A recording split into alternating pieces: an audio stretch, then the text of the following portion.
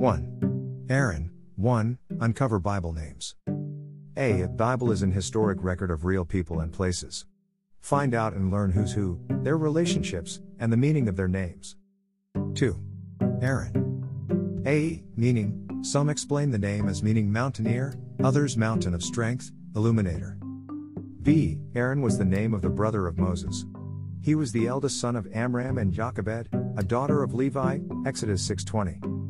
C. Aaron was born in Egypt 3 years before his brother Moses, and a number of years after his sister Miriam, 2-1, 4, 7-7. He married Elisheba, the daughter of Amminadab of the house of Judah, 6:23, 1 Chronicles 2:10, by whom he had 4 sons, Nadab and Abihu, Eleazar and Itamar. D. When the time for the deliverance of Israel out of Egypt drew nigh, he was sent by God, Exodus 4:14, 27-30, to meet his long-absent brother, to assist him in all that they were required to do in bringing about the Exodus.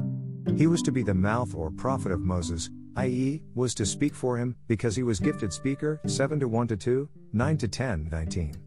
He was faithful to his trust, and stood by Moses in all his interviews with Pharaoh.